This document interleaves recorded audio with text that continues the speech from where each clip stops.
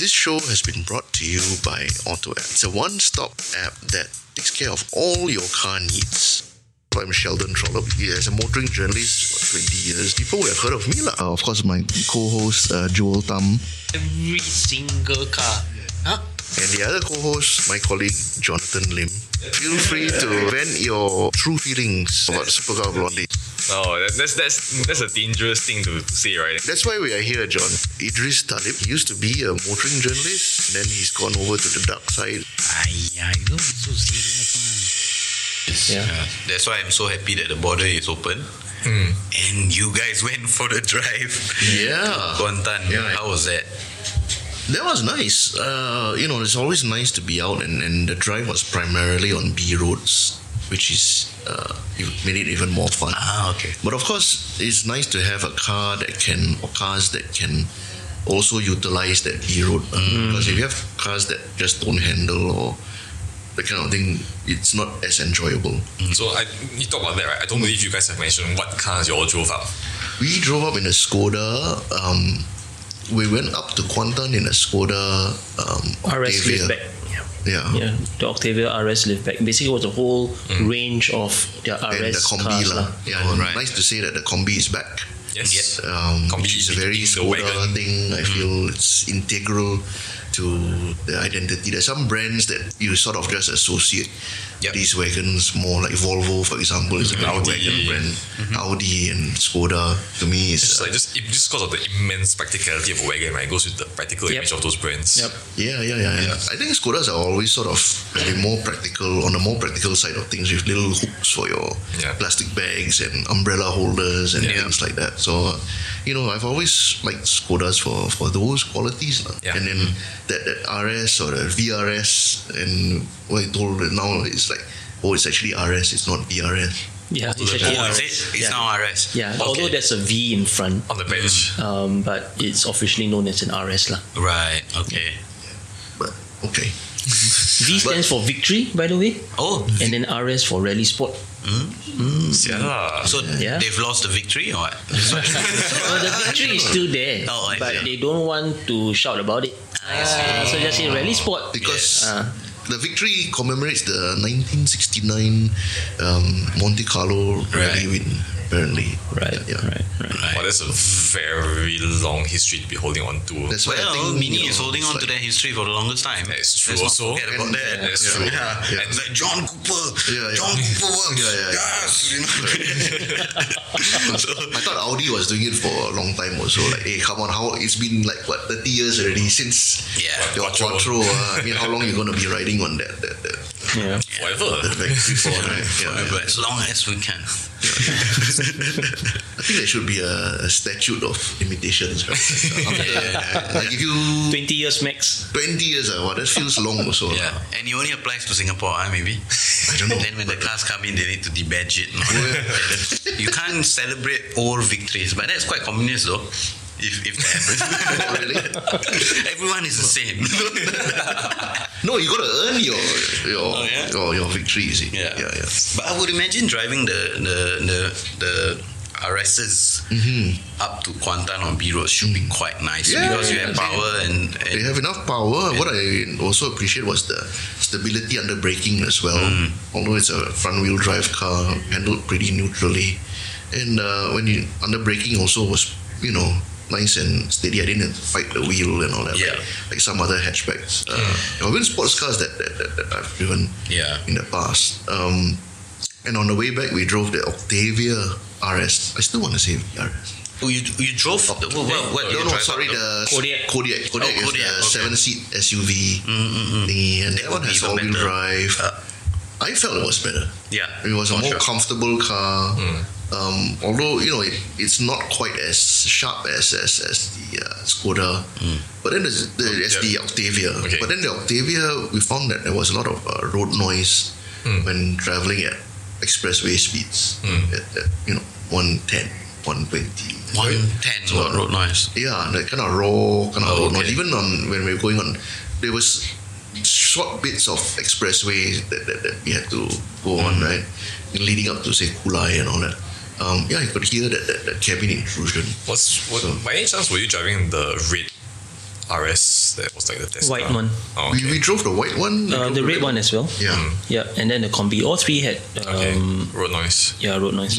What tires were there? So the white one was the only one with Bridgestone tires. Potenza No, 005. Yes. Yeah, it's over 5. And then the rest had Goodyear Eagle F1s. All same. So it wasn't an issue with the tires. Yeah, I was thinking because the white one and the red units were like have been in Singapore since Feb doing media duties and sales duties. So I was wondering if the tires are worn a bit more.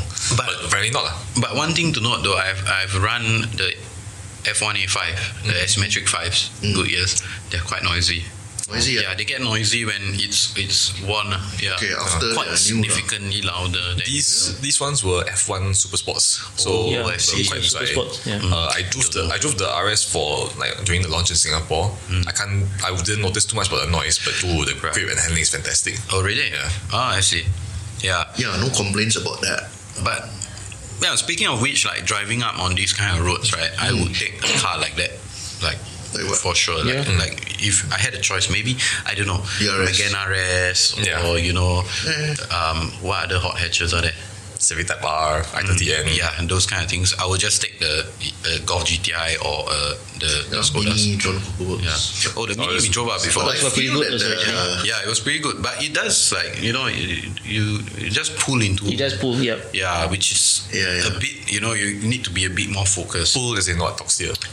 Trail. Yeah, Tramline. tramline. Yeah, Because but- the road surfaces are not perfect. Correct. So there are bits of it Yeah. where you have a bit of pothole, a bit of patchy resurfacing, right? So it gives the suspension a bit of a workout, Yeah. right? In terms, so you want a car with a bit of suspension travel, Yeah. correct. right? And then this is where I think the idea of this high performance SUV kind of concepts starts to make sense a little bit because you have that suspension travel to soak up these bumps, but you still have enough power and that handling and that grip to make use of the corners and to have fun driving it. I think if you drove something too focused where it's low to the ground and and all that, then you're gonna feel every bit of that bump and that jabber. And you worry about bottoming out. And stuff. Yeah. You hear things scraping and you're like, that kind of, especially if it's your car. Yeah. So you want something not too sporty, but also sporty enough to really enjoy the roads. And I was glad to say that the Octavia RS and as well the Even the Kodiaq was good. I was pleasantly surprised by that Yeah. because it had that go and it was not too hard and of course much more silent and absorbed of course all those bumps all that. So very pleasantly surprised. Like I wanted to like the combi Octavia combi RS more because it looks so nice and so sexy, but in the end I found myself liking the Kodiaq more. Yeah. Just because it could do everything. Yeah. And you just sacrifice a little bit of that handling sharpness. But you gain so much more. Okay, so you guys, obviously I've not driven the Kodiaq yet, the RS, but let me be a bit devil's advocate here and like say I'm still not convinced because like why would you try to convince me, right? Why would someone pay the extra, how much for the Kodiaq RS compared to the Octavia? I see the liftback. That's like the Kodiaq RS to Octavia Combi RS. I think about, if I'm not wrong, it's 40? about 40 to 50k. Okay. It's just below 300,000. What is it? No, 285, something like that. yeah. Yeah. Yeah. So like why other than like you say this rough road cross country ability, right? Why else would, because the engine is the same, it's still 245 horsepower and it's a much bigger vehicle. Yep. More expensive obviously and More seats. It feels it feels a bit more premium also. Okay, so the Octavia, okay, just for the record, Octavia will still be my choice, even though it's a bit noisier, because I like the fact that it looks like a mini RS4. It really looks like an RS4 from the rear, except no flat arches lah. Right? Goes well, practicality, still drives a bit more like a car. Right? So to me that would be the choice. But the Kodiaq is definitely a very close second. It does feel more premium, both in the way it basically moves, right? But also the quietness. Yeah, so you feel like you could really take a little bit more longer drives in that car. Not that you can't in the Octavia, but a Kodiaq would be for maybe people who are slightly older, not for you. So I don't feel like I'm compelled to convince you to buy the Kodiaq. But for someone like me, to the audience, yeah, definitely, and not that much like slower or less agile. really, Yeah. okay.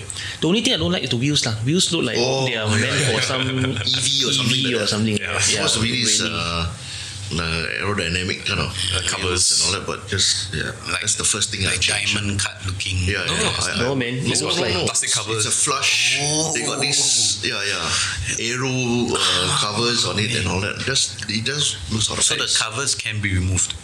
they are actually the rims, but they look like covers. That's why it's a bit of a failure. That's very unfortunate. Yeah. Yeah. So must change. But that's one thing to note. I noticed in the Skodas also, I think the Volkswagens also from time to time, when they come into Singapore, they seem to be specced with very strange wheels. Really? Yeah. Yeah, so if you look at the last Superb 1.8, now this is when they first launched the Superb. Oh, the tiny wheels, was, right? Yeah. That was the Cameron You Highlands were drive. with me, yeah. Those were strange, man. Those wheels were like, and I think the fitment also was a bit off when we were sitting a bit The inside. offset was like plus like 50 years. It was so deep inside the wheel Really? arches. Yeah, strange. 195/65 R17, I think, Yeah. something like that. Wow. Huge, very very narrow, huge profile, very inset. But I mean they look weird, but Yeah. the ride was so good. Yeah. It was so comfortable. Like car park humps here, and even in a building, like those sleeping You don't humps. feel it. You don't feel it.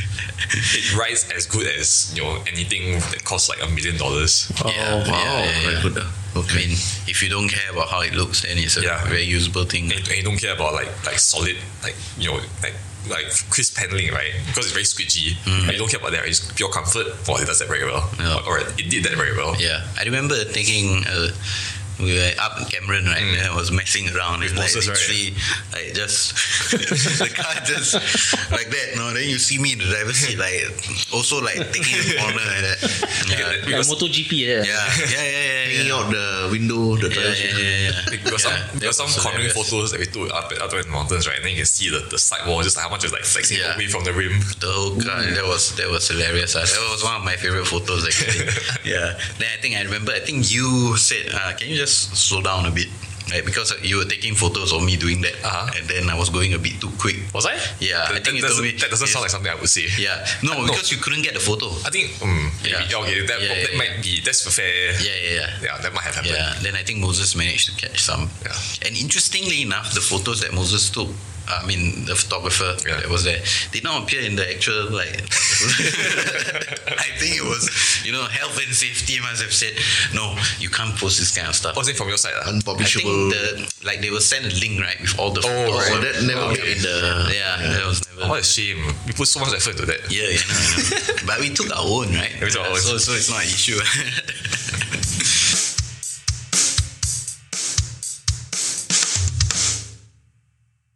Best of all, our service ambassadors are comprehensively insured. So once they take your car, God forbid something happens along the way. Accidents do happen, okay? That's, it could happen. As much care as we take, sometimes maybe it's not your fault and something happens along the way. Don't worry about your insurance premium. What happens is once we take over your car, your car is covered by our insurance as long up to a market value of $300,000, which pretty much covers about 90% of cars out there. So if anything were to happen, our insurance covers it. Your premiums do not get affected at all. Your insurance is unaffected.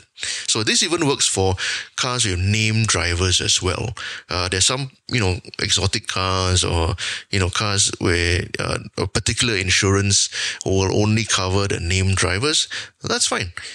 If, for example, an unforeseen accident happens, your insurance will not be responsible. It's our insurance and we are covered for that. Don't just fix it, auto-app it.